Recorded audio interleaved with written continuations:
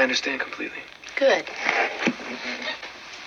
Then understand this. I don't give a flying fig about the lines in my face, the crow's feet by my eyes, or the altitude of my caboose. Hey, that's okay. That's what you got me for. And I don't give a flying fig about people who do. Well, I'm at a loss. I don't know what a flying fig is. That's okay. They do. Now start the show. Start the show? Start the show.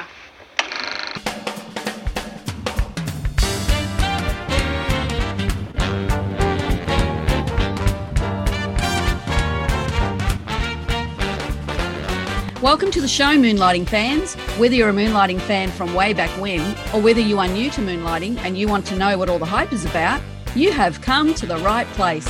Hi, I'm Grace. And I'm Shauna.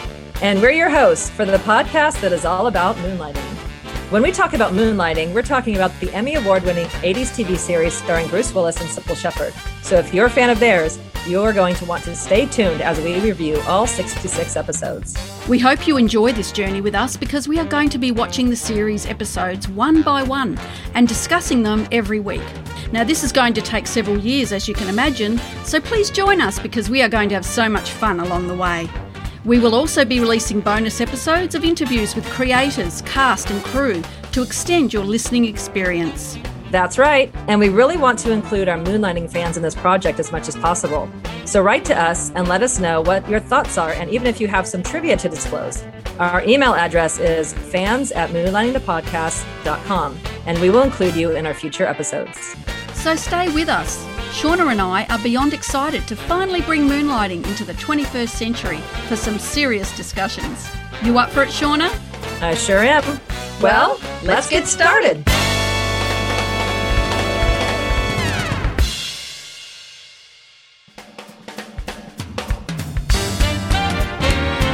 Hello and welcome to Moonlighting the Podcast. Hi, Shauna. Hi, Grace. What's happening? How's your week been? Oh, it's been really nice. Just enjoying the hot summer days here in California. I know you've got winter there. I think we've talked about that before, but took a little trip around the U.S., went to a wedding for a friend, and yeah, just been enjoying my time off from work. How about you? I recently went to see the Elvis exhibit. A nearby art gallery here had an Elvis exhibit. A lot of items such as, you know, the wedding outfits, Lisa Marie's little furry jacket, a little bit of jewelry, his MG. So we had a great time there at the art gallery looking at all the Elvis memorabilia. Sybil would have liked that. Yeah, true. And yesterday I went to see the Elvis movie, which was amazing. Yes. Loved it. Mm-hmm. Yes. Yeah, Baz Luhrmann did a great job in telling. Yeah, it was really different. He has a different way of telling a story in a different way than other movie makers do. And I really enjoyed it. Bit of a tearjerker.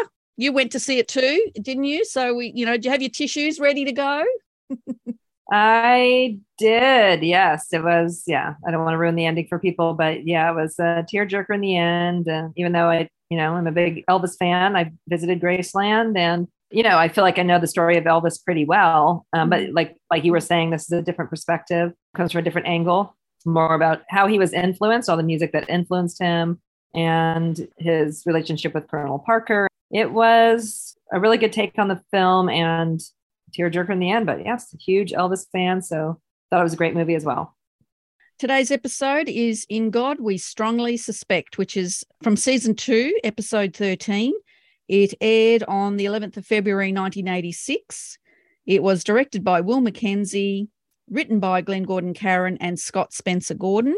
The guest stars are J.A. Preston as the coroner, Kay Callan as Carolyn Kandinsky, F. William Parker as the funeral home director, Eddie Quillen as Abby Cadabra, Dominic Bartow as Mr. Kandinsky, Barry Cutler as the assistant coroner number 1, and then we had David Elsie as the assistant coroner number 2, and Hetty Lynn Hertz as the little reporter, the tiny little reporter.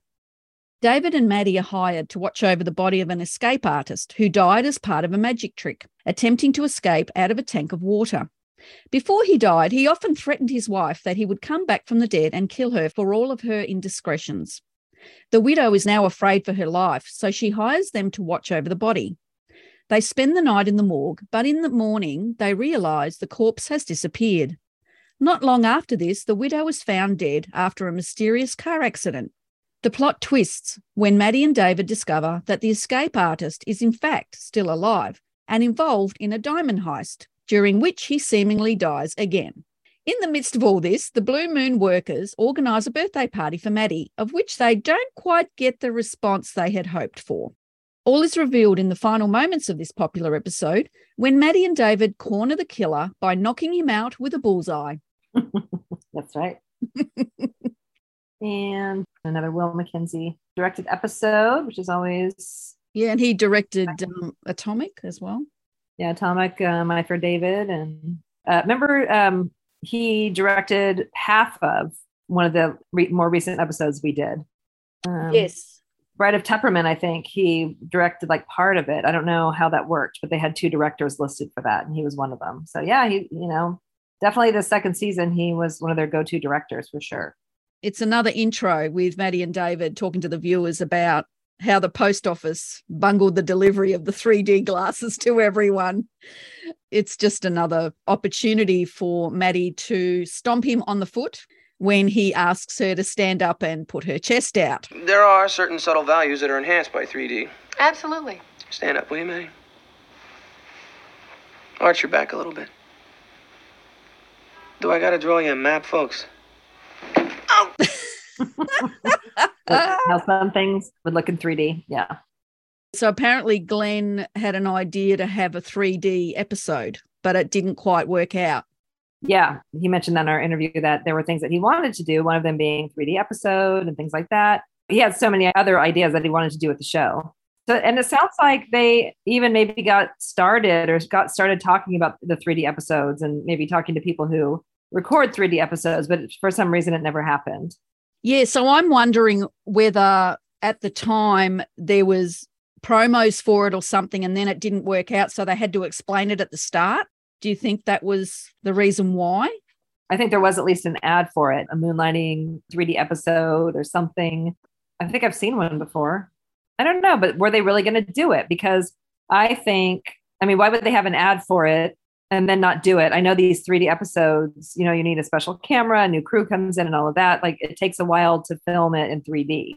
So yeah. I know it was an idea. And the viewers would have to have 3D glasses. So viewers would already have to have them. Yeah, I found it a little bit interesting that he referenced House of Wax, which was a 1953 movie which starred Vincent Price as a disfigured sculptor who repopulates his destroyed wax museum by murdering people and using their wax-coated remains as displays. Ew. It premiered in New York on April 10, 1953 and had a general release on April 25. Now, it's funny because House of Wax was the first colour 3D feature film from a major American studio and premiered 2 days after the Columbia Pictures film Man in the Dark, the first major studio black and white 3D feature. So it was the first 3D movie with stereophonic sound to be presented in a regular theatre. So it sounds like Glenn might have got his inspiration from the House of Wax. Yeah, I think so. And I like how she says, start the show. And he turns on the actual projector. Yeah, again. He's getting the habit of doing that. Yeah. Yeah. It's cute. It's always fun, of course, to see Maddie and David there together. The whole blurred lines thing. Yeah. They know they're just aware that they're TV characters, I guess. It's not Sybil and Bruce. It's Maddie and David. Yeah. But they know that they're characters. And yeah, it's just that whole blurred line thing. And I think too, it makes up a little bit for no kissing. It makes up for that because they're talking to all the fans. And I love it when they turn the lights out and he's got his legs around her and his arms and Oh, so good. Yeah. When I'm watching it, I often think, gee, I hope nobody turned on the TV while Moonlighting was on and the screen's black and they're not knowing what's happened previously. They probably thought there's something wrong with their TV. Well, that happens before Witness, right? Isn't that? No, that happens before Every Daughter's Father is a Virgin. Yes. The reason I remember that is because they're talking about them kissing and like all the fan mail is about all them the fan kissing. mail. That's right. Yep. Mm-hmm. But I remember it was that one in particular was before Every Daughter's Father is a Virgin, because they talk about them kissing, and then in Witness, the very next episode, they do kiss. So it was kind of like scratching that itch in a way. Yep. Yeah. So it's interesting. This episode is 3 weeks after the DePesto episode. Okay. Yeah. 3 week break. Yeah, it was a 3-week break because North by North was the 21st of January and this one was the 11th of February. Like we kind of said before, we start to see longer and longer breaks between the episodes as they get more and more tired. One comment on Sybil's outfit, or Maddie's outfit here, which she does wear at the beginning of the show. She's worn this outfit already in 2 other episodes. Any idea which episodes? Yes, you've mentioned it before in a previous episode. Yeah. So it was Read the Mind, See the Movie, and Brother, Can You Spare a Blonde? She has a pink shirt instead of a beige. Oh, yeah, she just changes the shirt. Yep. Okay. Yeah. So the popular outfit. This is a popular outfit because some we never see again. This one 3 times in the season. Yeah, it keeps coming back. No, 3 times in the first 2 seasons. Yeah. So it keeps coming back. She must have liked it, or maybe they liked how it filmed, or I don't know. But yeah. I think it looks comfortable on her. I think she feels comfortable. Yeah, maybe it was always tell. Yeah. Yeah, maybe it's just comfortable. So, and like we said before, I do like that the same outfits reappear. Yeah. So the opening scene, we have the magician getting ready for his act, and he's in his dressing room, and then he's, putting the locks on. And I think everybody's pretty familiar with this magic act about, someone being locked up and then like being, put in water and having them escape. I've definitely seen that before. How about you? Yes, it's a popular trick for magicians. We don't know how they do it, but they do it apparently, except for Mr. Kandinsky. He didn't quite get it right. Or did he? Yeah, or did he, depending on the end. They go through all the steps, him having the locks put on, someone from the audience checking, and Mrs. Kandinsky is announcing, my husband needs total silence and all that. So we know they're husband and wife, so the whole kind of plot is being set up right here in the first few minutes. I also noted that the audience is so well dressed, so many suits in the 80s, like suits everywhere. You can't throw a rock and hit anyone in a suit these days, but yep, suits everywhere, nicely dressed audience, there for their magic show and just kind of setting up the plot, I guess. We've got Kandinsky up there and he gets in it actually starts with them in their dressing room. Yes. And this poor gentleman, his name's Dominic Bartow, and he's on there for like 3 seconds. They've dressed him all up and he's got his makeup on and he's standing there and they, and I'm like, yeah, what? He doesn't get to say anything. Yeah, the episode's kind of all about him, but it's the shortest appearance on screen ever, right? Yeah. Just as they're getting ready, they are showing some tricks of the trade. They're showing the knife and a key, yes, that he attaches to him, so he should be able to get out and things like that. Yeah. Dominic Bartow, his career began in 1969. There's not a lot of acting credits for him, but he was in The Owl and the Pussycat in 1970. And 1972 was in Man of La Mancha. And in 1975, he was in The Count of Monte Cristo. So he's been in some pretty good movies like Prizzi's Honor, but he's known for Rocky IV in 1985, Count of Monte Cristo in 75, and Man of La Mancha in 1972. So that's Dominic Bartow. Really quick before we move on, about the title, In God We Strongly Suspect, a spin on In God We Trust, which is like the official motto of the United States, printed on just about all the money and things like that. Okay. So he had to put an opposite spin on it. Yeah. So it's like, In God We strongly suspect. So, yeah.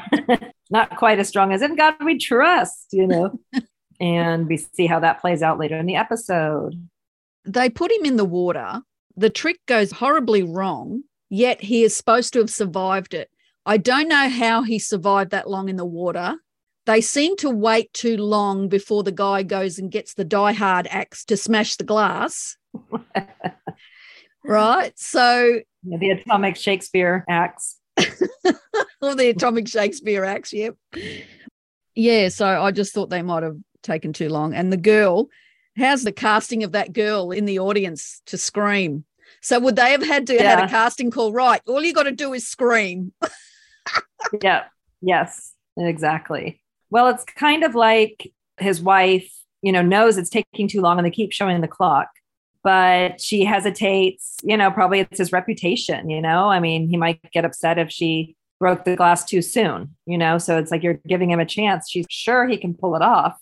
She's probably seen him do it 100 times or 1,000 times. Yeah. Yeah. They did wait too long. But then again, supposedly from the storyline, he does survive it. As the plot goes, as is explained later, he fakes his death basically and then is sent to the coroner who he's made a deal with. Right? Anyway. And then you see all the water go all over the audience. That must have been fun.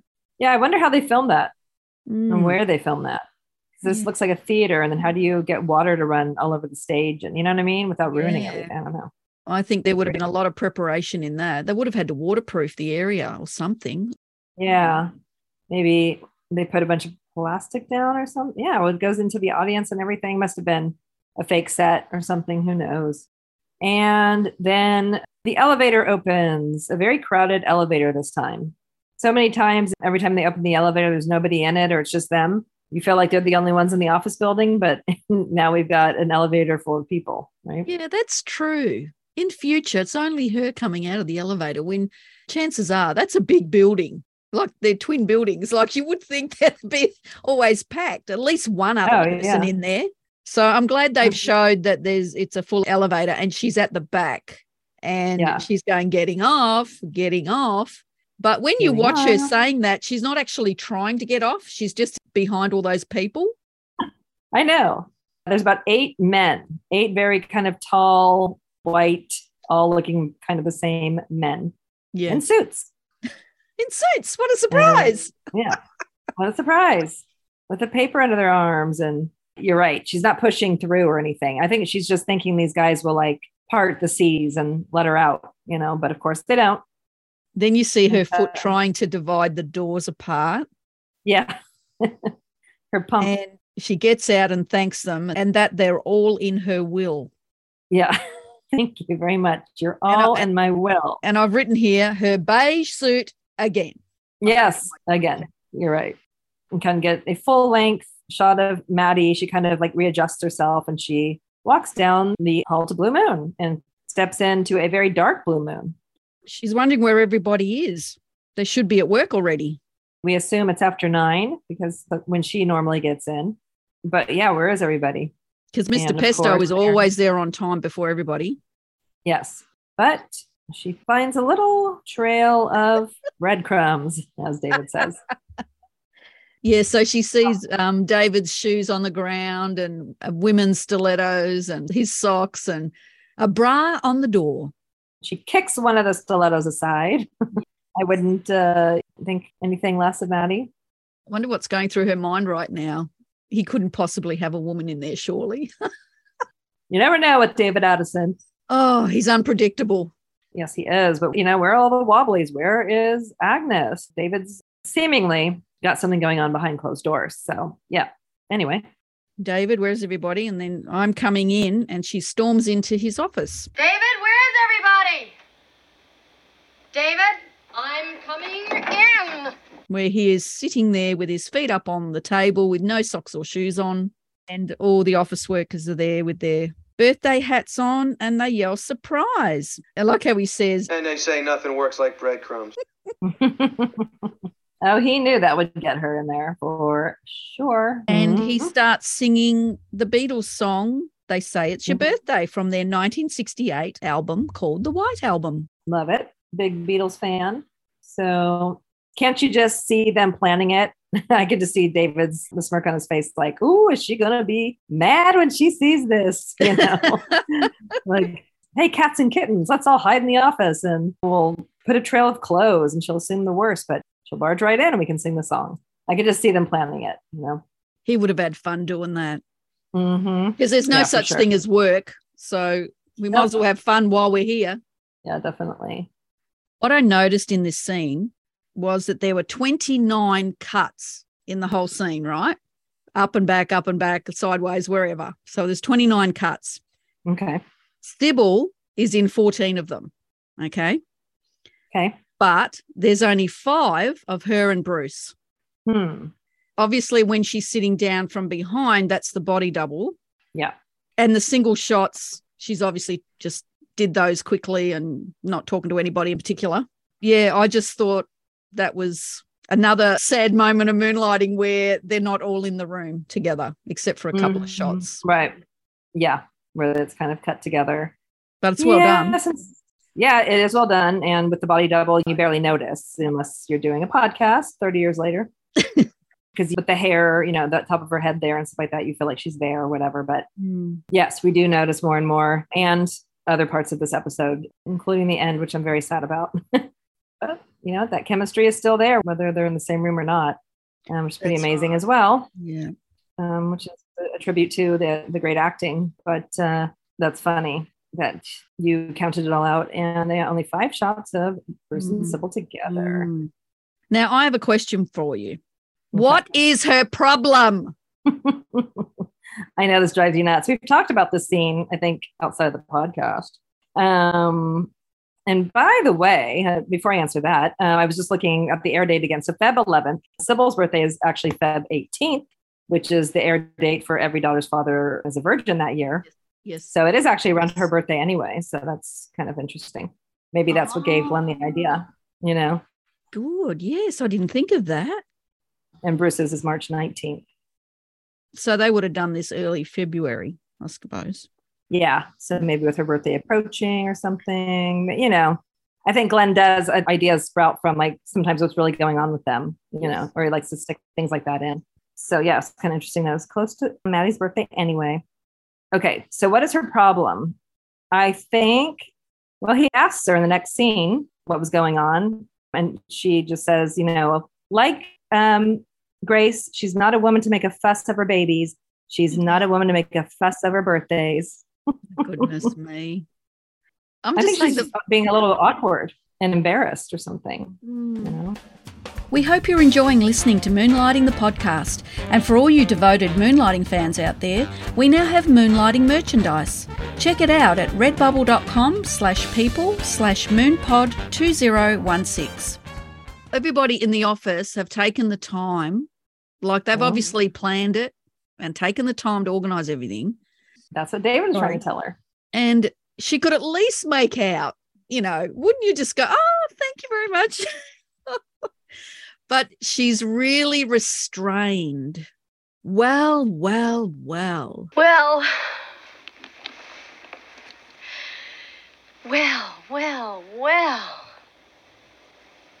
What a surprise. Well, I certainly wouldn't be leaving before the cake was cut. That's for sure. That's for sure. Yeah, I know. She doesn't give them a chance to. They have a cake there. They have balloons. They have hats. They have blowers and all of that stuff. And he's singing a song. Oh, by the way, so it's a Beatles song. And then Bruce kind of switches into that. Was he doing an Elvis impression there? When he flips up his collar and puts the sunglasses on and kind of like turns around like, happy birthday. I don't know. I think he kind of turned it to a little bit of an Elvis. We're gonna have a good time. Said it's your birthday. Happy birthday to you. Happy birthday, Maddie. Happy birthday to you.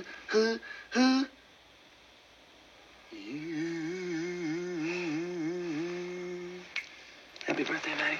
Yeah, that would have been very apropos if that was what he was doing. I think he was. I've kind of thought that before, but put it out to the audience. Guys, what do you think? Is it Beatles to Elvis? Maddie, I think, was being really restrained. And I think that, she does kind of explain it. And, she's just not really into celebrating her birthday because to her, it hasn't been a very good year. But you're right. Like the workers and everybody have put in a lot of effort. And she's just like, well. But that's what David says to her. And he walks in the office. He's like, all these people are trying to show you that they care. And you just kind of brush it off. He really does try his best to get her to have some fun. And it doesn't always work. Yeah. I think he seems a little embarrassed. Yeah, he was at the end because he just looked at them and said, oh, excuse me. And he walks out. So we're in her office now, and he tries to find out why she's so melancholy.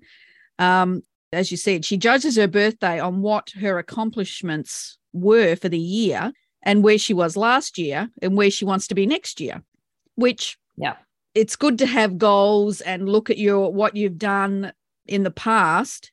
I think she's being a little bit pessimistic in this scene. She's not being very positive about the future. Yes, I know it's a terrible thing that's happened to her, but it's David's job now to pick her up. That's right. I think you pointed this out before. Didn't we talk about the scene before when he's in his office, he has no tie on and his collar's up and he's barefoot?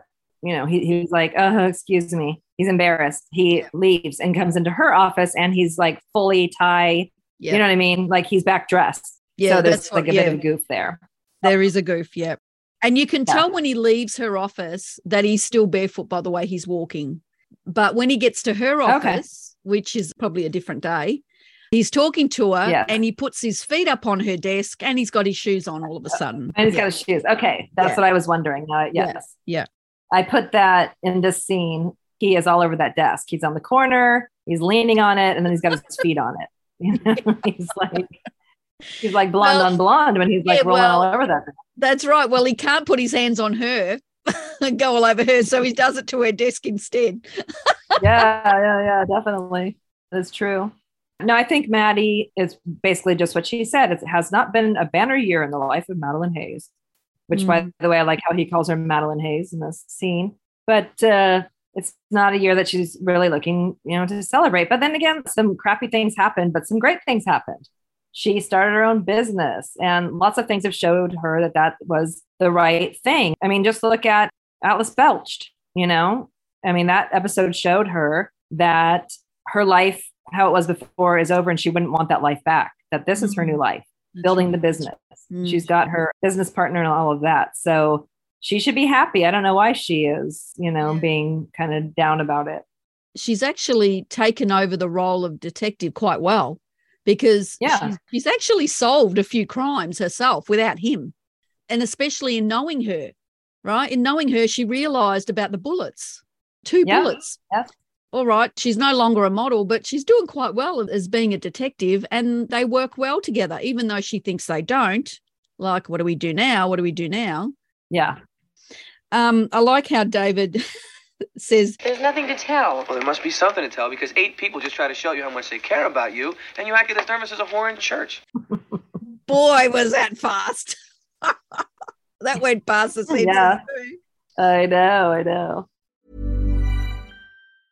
I'm Sandra, and I'm just the professional your small business was looking for. But you didn't hire me because you didn't use LinkedIn Jobs. LinkedIn has professionals you can't find anywhere else, including those who aren't actively looking for a new job, but might be open to the perfect role, like me. In a given month, over 70% of LinkedIn users don't visit other leading job sites. So if you're not looking on LinkedIn, you'll miss out on great candidates like Sandra. Start hiring professionals like a professional. Post your free job on linkedin.com/people today. Millions of people have lost weight with personalized plans from Noom. Like Evan, who can't stand salads and still lost 50 pounds. Salads generally for most people are the easy button, right? For me, that wasn't an option. I never really was a salad guy. That's just not who I am. But Noom worked for me. Get your personalized plan today at Noom.com. Real Noom user compensated to provide their story. In 4 weeks, the typical Noom user can expect to lose 1 to 2 pounds per week. Individual results may vary. But including him, it's actually 9. But he said 8, obviously, because of the workers. Oh, yeah. But I was going to say, Maddie, as far as her detective skills, even in this episode, later when they come back and he's exhausted and he keeps saying he wants to go home and sleep, she's the one who's like invigorated and energized by the case and like wanting to figure it out and solve it, I don't think she wants to admit how good things are. Yeah, maybe. Maybe she doesn't want to admit to him. That's right. or to herself that she's enjoying it. But David can't believe that Maddie, of all people, would be worried about growing older. Yeah. And she says this has nothing to do with growing older. Let me tell you something, Madeline Hayes. Those lines on your face, the little crow's feet around your eyes, that silly little millimeter your caboose has dropped in the past decade. Is this something you It's rehearsed just ahead of nature's way time? of telling you you got 9 holes left to play, and why not enjoy it? Always the optimist. She says, I can't wait until it's your birthday. And he says 47 days, 13 hours and 51 minutes. David's birthday? Yeah. It could be because they would have recorded this at the beginning of February because it aired on the 11th. And his birthday is on So what March. does he put? Well, Bruce's is on March 19th. But tell me the numbers he says again. He says 47 days, 13 hours, 51 minutes. Well, February only has 28. 9, 30, 31, 32, 33, 34, 35, 36, 37, 38, 39, 40, 41, 42, 43, 44, 45, 46, 47. It is. It is. It lands on March 19th. If they filmed this around Feb 1st, 47 days is March 19th. Well, that makes sense because this was. It has to be. Yeah. This aired on 11th of February. So that would have taken that long to air the episode. So they've actually sat down and worked out when his birthday was. Fabulous. That's so good. That is funny. But let me tell you something. Later in Moonlighting, David talks about his birthday and he says a date and he says me, Jimi Hendrix, and somebody else. And Jimi Hendrix's birthday is November 27th. Oh, okay. But that could be season 5, which is when they're shells of themselves. So I'd go more with this one. This one is definitely like it was Sybil's birthday coming up, and then they said 47, and it lands on Bruce's birthday. So it's definitely a reference too. Yeah. I just love how they use their real life experiences or details in the show. That's terrific. That's what makes the show so intoxicating. I'm telling you, that's part of it. All the blurred lines, you know? Great. It is, Grace. That's why we do this. Maddie says, darn, I planned on grading my tile that day. And he says, I understand completely. Good. Then understand this. I don't give a flying fig about the lines in my face, the crow's feet by my eyes, or the altitude of my caboose. Hey, that's okay. That's what you got me for. And I don't give a flying fig about people who do. Well, I'm at a loss. I don't know what a flying fig is. That's okay. They do. They do. Yeah. Yeah, which is all great. And I love, Sybil has some great comebacks like, oh, darn, I was going to regrout my tile that day and things like that. She's got some funny lines back to him. Very quick. And also, Sybil rarely breaks the fourth wall. It's usually Bruce. So it's kind of special for her to do it. Yeah. And that's what I said about in twas the episode before Christmas when she's in the hallway with Agnes. I thought, you know what? Wish she had a looked at the camera. So I'm glad they've got her to look at the camera this time and wink. Terrific. Yeah. Because has she broken the fourth wall yet? Has she ever done it? Or is this the first time that Sybil's done it or Maddie's done it? Not really. I can't remember a time that she's done it before this. I mean, she does in the pilot, but that's not, she's just talking to the reporters. So yeah, I don't count that. That's right. She's talking to Entertainment Tonight. Yeah. Do you know the story about the flying fig? Because apparently they said flying frig, but then they changed it. The censors didn't like it. They changed the audio. So do you know the story behind that? The story that I remember is that it was flying frig, and the censors, I think they didn't even like it on the page. And I think, if I remember correctly, and the censor, they didn't even like flying frig on the script. And they said, let's record it and see how you like it when they say it. And I think Glenn was just hoping once it was recorded, they would let it slide. But once it was recorded, they still didn't like flying frig, which, why? I mean, I guess it doesn't even sound close to like flying fuck or whatever, so. Yeah. It's not even close. I mean, people say frickin', but it's not a bad. Yeah, friggin'. Maybe they thought it was too close of like a synonym or something. I don't know. Anyway, they made them re-record it to I don't give a flying fig, and probably added the line, I don't know what a flying fig is, because it's like now she's saying fig and that doesn't really mean anything at all, So I think frig, they just thought was like too much of maybe a slang for it or something. Now, I can't remember if I think they did it like an overdub, which would be kind of interesting, I guess, to look closer at their lips. I think it was an overdub that they then changed it to fig. Yeah. So their mouths still might be saying frig. I don't think they re-recorded the entire scene. You know what I mean? I can't see them doing that. But I've watched it over and over, and it doesn't look out of place. It doesn't look like she's saying frig. But the words are close. But it's one of those classic scenes that you see in montages as well. You know, it's one of the favourite scenes of Moonlighting, definitely. For me, anyway. It's a very classic scene, yeah. Of all the things that they get away with, like in 'Twas the Episode Before Christmas with him, that is the last time I squeezed myself into a tight hole without clothes on. I mean, they'll allow that, and they want to allow frig. Honestly, where do they get these senses from? Honestly, what the hell? Yeah, I know. It really is just silly. Classic. It's definitely a classic, yeah. So Maddie is very pensive. You know, she's, as you said, this hasn't been a banner year in the life of Madeline Hayes. She feels that it has been a quantum leap backwards for her. And she thinks David is offended by this comment. But, you know, I think he is a little hurt by that because he looks at her very disappointed. But then he does his flip, as he does. Starts talking about what's on the cards, fate, destiny, the master plan, trying to pucker her up. But again, she's really looking at this pessimistically, that there is no master plan. You get up in the morning, you live your life. If you work hard, make the right choices, and keep your nose clean, you get ahead. If you don't, you don't.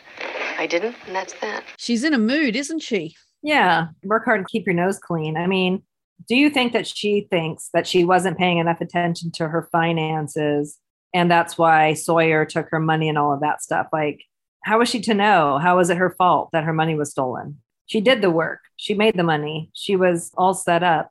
But this thing happened to her, you know, and it wasn't really her fault. Maybe she feels like she could have stopped it somehow or been more aware. I think she feels that way, that she should have been more attentive to her finances instead of relying on other people, and she was too trusting. I think she's become non-trusting of a lot of people, including David, and that's why she keeps her guard up, keeps up that brick wall. It's too bad, because David's done a lot of things to show her that he is to be trusted and that he's on her side and her team. She's got a really cynical and depressing way of looking at life at the moment in this scene. I know, yeah. For her birthday, she's really down in the dumps. And doesn't matter what he does, it's not puckering her up much. But this conversation opens up a future conversation about the belief in religion and having a belief in something at least. She says to him, "Thank you for thinking of me." But he said, "But please don't do it again." And he puts his feet up on the desk, and that's when he's got his shoes on again. That's a big goof. We'll add that to the many. Yep. So enter Agnes, letting them know that there is someone to see them, but she says it in a very snooty way. She's clearly not happy with Maddie's response to her birthday party. Agnes can really throw some attitude at Maddie, you know? Yeah. It's like their teenage daughter. Yeah, it's just the way she says it and her expression. It's like, Miss Hayes, Mr. Addison, there's someone here to see you. Like, I'm not happy with you because we've just celebrated your birthday and you walked out of the room. And David shoves the bra in his pocket. Okay, that's another goof. So what I noticed was when he walks in, he puts the bra on the back of the chair. And then later in the scene, when Mrs. Kandinsky is about to walk in, he takes the bra off the arm of the chair. So that's another goof for the episode. Yeah, that's true. You're right. Another goof. All right. Well, Mrs. Kandinsky comes in, and guess what, Grace? She shakes their hand. What? Will wonders never cease? What's going on? I know. Go figure. You know, they both get a handshake from Mrs. Kandinsky. Thank God. Yeah. They've been missing in quite a few episodes of late, haven't they? I know, yeah. We get very few handshakes, but here, handshakes all around. When they meet the coroner, when they meet Mrs. Kandinsky, everybody gives them a handshake. But when you think about it, you can't use that in every episode. You can't just have people not shaking hands. I mean, they do it enough. I know. I mean, we had Mr. Tupperman, we had Mrs. Graydon, and, you know, nobody wants to shake hands with them. Oh, well, I'm glad Carolyn Kandinsky is a very polite lady. And the Three Kings, or someone in 'Twas didn't shake their hand either. I can't remember who, but yeah, it happens quite a bit. She introduces herself that she's the wife of the incredible Kandinsky, who is a magician and escape artist. Maddie realizes who she is because she saw the paper that morning with the headline. So she's telling her the story that she needs protection from her late husband. And Maddie goes, I see. You done? because he's dead. How could she want protection from her late husband? So she begins to explain that he devoted himself to everything that was mystical and studied the occult. And there were indiscretions by her, and he never forgave her for that. So he swore that as the crowning act of his life, he would come back from the dead and kill her. And David says, talk about holding a grudge. So tomorrow he's going to be cremated and would like someone to watch over the body until then. Despite which, and contrary to both the laws of physics and biology, you think the old boy's going to get a little antsy tonight and decide to stretch his legs anyway? Decide to stretch his legs. But I like what Carolyn says to him when she walks out. Most people would say they don't believe in superstition. Cracked mirrors, the 13th floor. Tell me, would you walk underneath a ladder if you didn't really have to? He had nothing to respond to that, did he? That's what I wrote too. David kind of mocks her, but then she kind of throws it right back at him, questioning David's belief in superstition. The other interesting thing that Mrs. Kandinsky says, basically she let it be known that she had cheated and there were indiscretions and they were only together for the show. Some people stayed together for the kids. They stayed together for the act. And he vowed, it sounds very, very, very harsh, that after death, he would come back and kill her as his final trick. A very harsh threat. And when Mrs. Kandinsky is leaving, our favorite thing that happens, Grace, she tells them the fee. $2,000 for one night's work. I was just going to say that. I've written here, again, $2,000 for one night's work, and they didn't even mention their fees. Yep. Is $2,000 enough, I guess, for just a night there? I mean, they get offered like $50,000, $5,000, $10,000, $20,000, you know, I guess. I mean, $2,000 for a night seemed a little low. Yeah, that's true. I mean, they've got $2,000 to sleep in a morgue on the cold ground. You're right. It doesn't seem like enough. And then David howls. Welcome to Chiller Theatre. I had to look that up because I'm like, what on earth is Chiller Theatre? And apparently, if you were a child in the 60s in New York City, then you will remember this classic opening to Chiller Theatre. Every Saturday night, Channel 11 showed all the great B-movie horror and sci-fi classics. Chiller Theatre actually began on WPIX during 1961 with a montage of clips. And in 1963 included John Zachary, the cool ghoul, as the on-air host. Now, this is what I found interesting, Shauna. By 1971, the painted title card sequence was replaced with the popular claymation six-fingered hand introduction. Six-fingered hand introduction? It was a claymation, like a little Maddie and David claymation that are done in later episodes. Oh, cool. He did it well, the way he imitated it. Chiller Theatre. Chiller Theatre, yes. And lo and behold, Maddie wants to take the case. Yes, she's happy to take the case, and he is absolutely flabbergasted.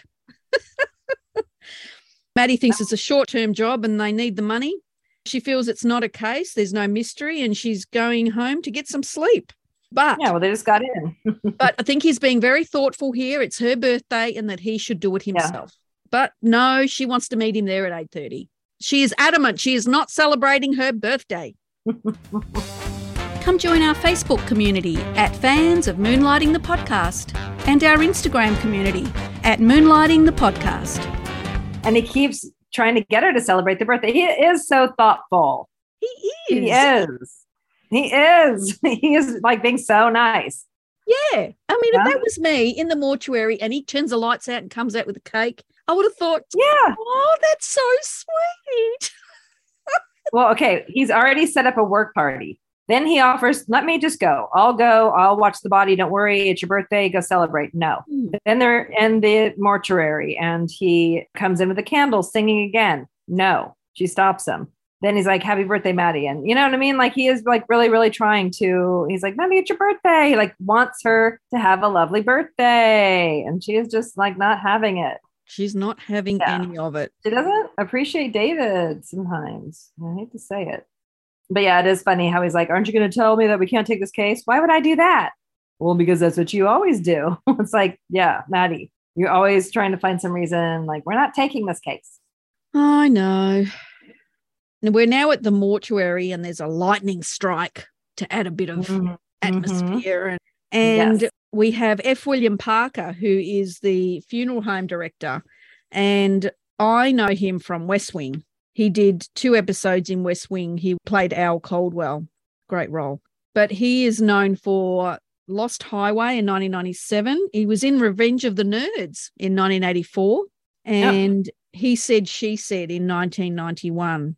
That's F. William Parker. His career began in 1963. He was on General Hospital, and then he did mainly TV series. So that's F. William Parker. All right. And we get outfit number 2 from Maddie, a white pantsuit.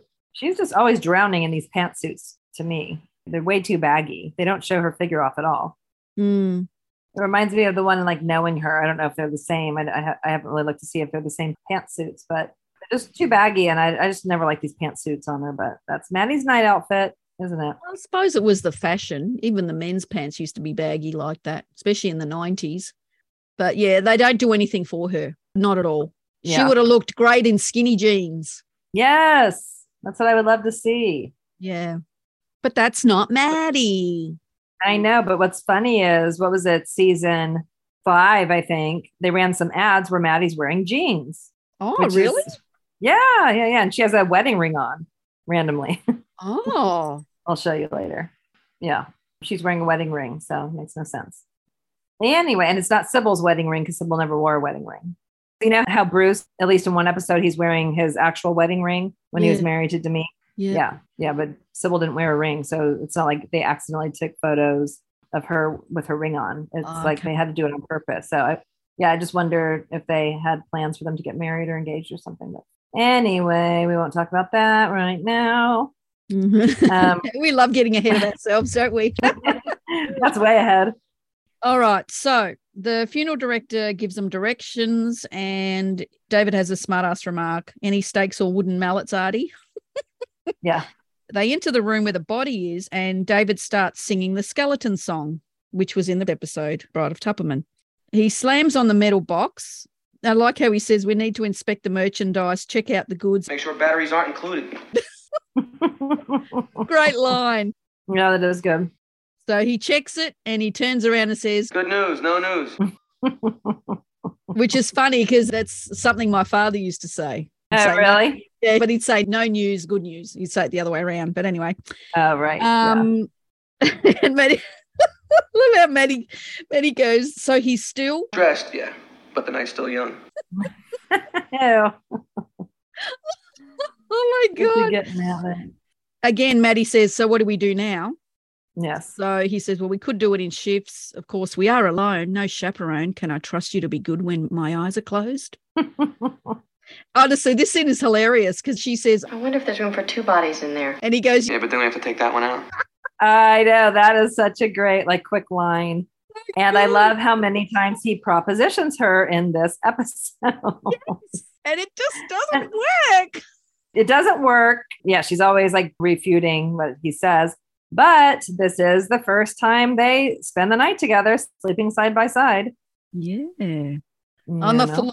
How uncomfortable would that have been? Well, if I was next to David, I wouldn't care. That's true. Yeah, so he goes to get him a coffee, and Maddie sits there and ponders for a moment and looks at the casket and decides to say hello to Mr. Kandinsky. I know. She goes, hello. Hello. The lightning strike happens. Yes, lightning strike. And we assume it's a blackout. Yeah. So it looks like he's turned all the lights off. And he walks in with candles and cake, but he didn't bring in the mocha java like he said he was going to. I know. But I think that was his excuse. He brought a cake and he was going to try this whole birthday thing with her again. But I want to know where he got the cake from because it looked pretty good. I know. Well, I think he set it up. He, again, thought ahead. And, he's like, no, tonight, it's Maddie's birthday. We're going to try to get to celebrate when we're there. It's thoughtful. He's being thoughtful again, So he starts singing the birthday song again. He wants her to blow out the candles, but she says they're in a mortuary. And he says, exactly, who you going to offend? He wants her to, oh, my God. And he wants her to humor him, but she is adamant that he turn the lights back on. So Why don't you blow them out yourself? He goes, No way. Gotta save my strength for your wish. There he that's goes again. great. There's so many Yep. great one-liners in this scene. It's fabulous. Yes, there are, definitely. She begins to get the corner ready, and he finally admits. He says, I'm sorry, but I just don't get it. Atmosphere aside, this is a momentous occasion. This is your birthday. Mhm. Was the past year really bad? Like you said, it was good for him, and he keeps talking, and she says, shut up. Mhm. She says, shut up to him. And he's like, up. shut And he's up. like, shut up. In fact, it was a pretty terrific year for me. I mean, I know it's not my birthday, so it probably doesn't mean that much to you anyway, but in my opinion... Shut up. Shut up. Shut up. I know. He's like, shut up. But what I was going to say about this part of the scene is, it just drives David crazy that Maddie is not happy about being in business with him and partners and the agency and all this stuff. It drives him crazy. He wants her to be happy. Yeah. And you know what? He brings that up so many times. Exactly. This is always, always, always brought up. It's always brought up, and it never goes anywhere. No, I know. And he's like always having to reconvince her. So she wants him to relight the candles and turn off the light and come and sit next to me so I have something to lean on. He changed his tune. He's not angry anymore. He changes. He goes, whatever you say, boss. He looks so excited. Yeah. I was going to say, how fast does he move? How fast does he move? He's so excited to get that invitation. He moves super fast. He's like right there. He lights those candles and gets over there.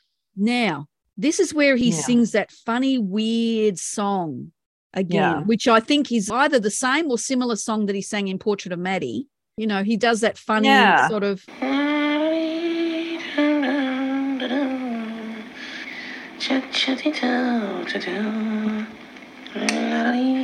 Yeah. I don't know what that song is. I know. It's like a swarmy. I don't know. Like, I don't know.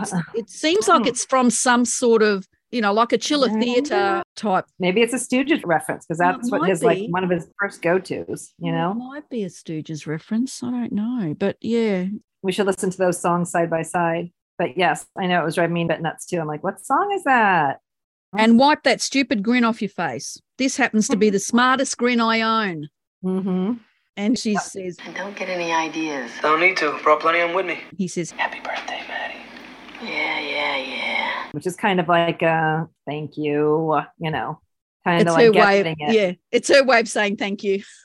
Yeah, it's her way of saying thank you. Yeah, exactly. Yeah, so another thing I noticed here is the camera focuses on the candles and they get lower and lower, but it's clear that it's the body doubles in the background. Yes, absolutely. I was going to say the same notice thing. That? I sure did. Because that guy has a longer face, I noticed, as he's got his and a different hairline. In the different hairline, yes. Yeah, I noticed that too. It's not David. We know that. So next morning, the director of the mortuary walks in again and wakes them up at 6 a.m., just as he said he would. And they check to see if the body is still there. And David says, I think the stiffed us. I think they've done a terrible job. I don't think their job was to sleep on the floor. I mean, someone was supposed to be watching the body. I thought they were going to do this in shifts. Yes. I mean, they could be home sleeping through the night while the body's there. I mean, what difference would it make? So, yeah, this was not their best detective work. Someone should have been sitting by that casket all night, and then the other one should have been sleeping for a little bit and vice versa. But also, didn't Maddie say that she was going home to sleep because they were going to be up all night? Why did they just fall asleep and let this happen? I think they're both in the belief that, you know what, this guy's not going anywhere. We can go to sleep. But You're right. One of them should have been awake. You're right. Why did she go to sleep in the afternoon for? Yeah, exactly. How much sleep are you getting here? Now, I think David might have been distracted, like, ooh, Maddie wants me to sit next to her and she wants to cuddle up, put her head on my shoulder and all of that. I'm down for this. So I think he might have gotten caught up in like having Maddie next to him. But I don't know. Yeah, as you say, stuffed it up. Bad. Yeah, bad. And the other thing that I always notice, and I've paused it and I've rewound it and looked at it many times, Grace, how they're laying in the morning. Yes. Maddie's on her side. David's head is on her leg. And his hand is grasping her pant leg. So his fingers are on her leg. You know what I mean? Yep. And her hand is on his face. Yes. So I like to think like how they ended up in this, they're kind of twisted around each other. It's pretty cute. What did they really get up to, Shauna? Maybe they did it. Maybe they got a little handsy. No, they definitely were like, all twisted around each other, all intertwined a bit. Yeah. It's kind of interesting. Yeah, I thought it was They're an very interesting position to end up in.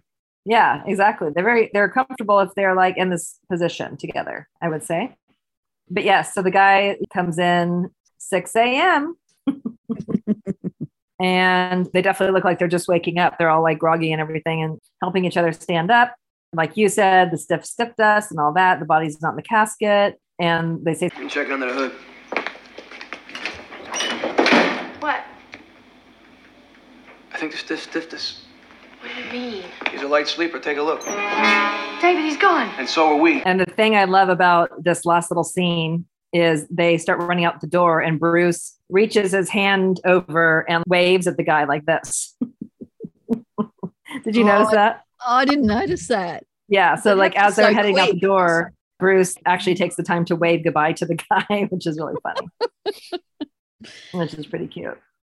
They can't believe that he's disappeared. So now we're in the car and they're having a disagreement about telling Carolyn the truth about the body. Maddie feels they have an obligation to the client, but David doesn't want to tell her as it's the cremation day. And she won't even know the difference if they don't tell her.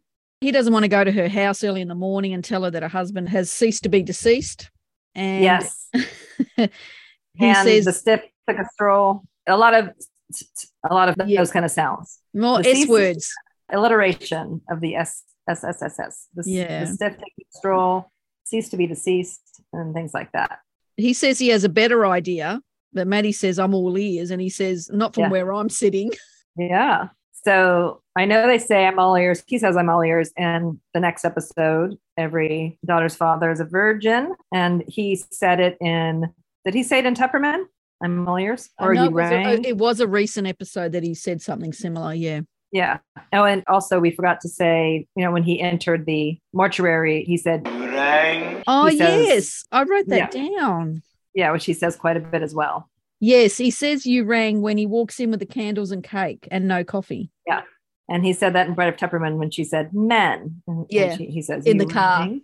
So I'm all ears and you rang. These are like some common phrases that keep popping up in these episodes and not from where I'm sitting. I'm all ears. Not from where I'm sitting. And he wants to lie, but Maddie doesn't lie, does she? She No. said that in another episode. I don't lie. She doesn't believe in lying to her clients. Which is a good thing. He already talked her into that in My Fair David and then, she regretted it. So, But it wasn't a good idea lying to Mrs. Graydon. That was a bad one. That was a bad idea. That killed Clark. Yep. He also says Bobbing. So this house is definitely Hancock Park, the Hancock Park area of LA. Nice big houses and mansions. The same as Mrs. Graydon's house. That was in the same place, wasn't it? Yes. And they go up to the door and David starts knocking to let Mrs. Kandinsky know what happened. And of course, they have a joke with the knocker, you're going to wake up the dead. David! You wake up the dead? Too late for that. They never want to let one slip past, do they? They take every opportunity to put a one-liner in there. I love it. So Mrs. Kandinsky is shocked to see them and she knows why they're there and he's coming back to kill me, and then she slams the door. Mm-hmm. And David was right. He goes, when you're right, you're right. Lying at this moment would have been a huge mistake. Full of sarcasm. But they didn't even have a chance to lie. She already knows. I guess he's saying they shouldn't have shown up there. Maybe they should have called her and said, it's done. He's there. I guess that's what he wanted to happen. So apparently Maddie and David drive all over Los Angeles to police stations, hospitals and cemeteries. But he wants to go home because... Maddie, we've been in the same clothes for 2 days. But Maddie is determined to find Kandinsky's body for Carolyn. At the beginning of the scene, she says, where to next? He's holding a book that is titled Los Angeles County Populous Street Atlas. Yeah. I've never seen a book like that before, but I guess this is maybe just a list of all the streets in Los Angeles or something. Yeah, it must be the equivalent of our Melways. We've got a book called Melways, which has got all the streets of Melbourne in it. Okay. So yeah, they've just been driving all around looking for Mr. Kandinsky, I guess, every hospital, police station. Yeah. So they're doing their due diligence to try to find the body. Yeah. Like you said, 2 days. They have a very philosophical discussion about life and death, and that some things come with no explanation. And David says there are some things in life that are inexplicable. She says, yeah, you and me working together. Oh my God. Yeah. Maddie, stop it. I know. Thank you for listening to In God We Strongly Suspect Part 1. Stay tuned next week for Part 2. Well, until next time. I'm Grace. And I'm Shauna. Thank you for listening to Moonlighting the Podcast.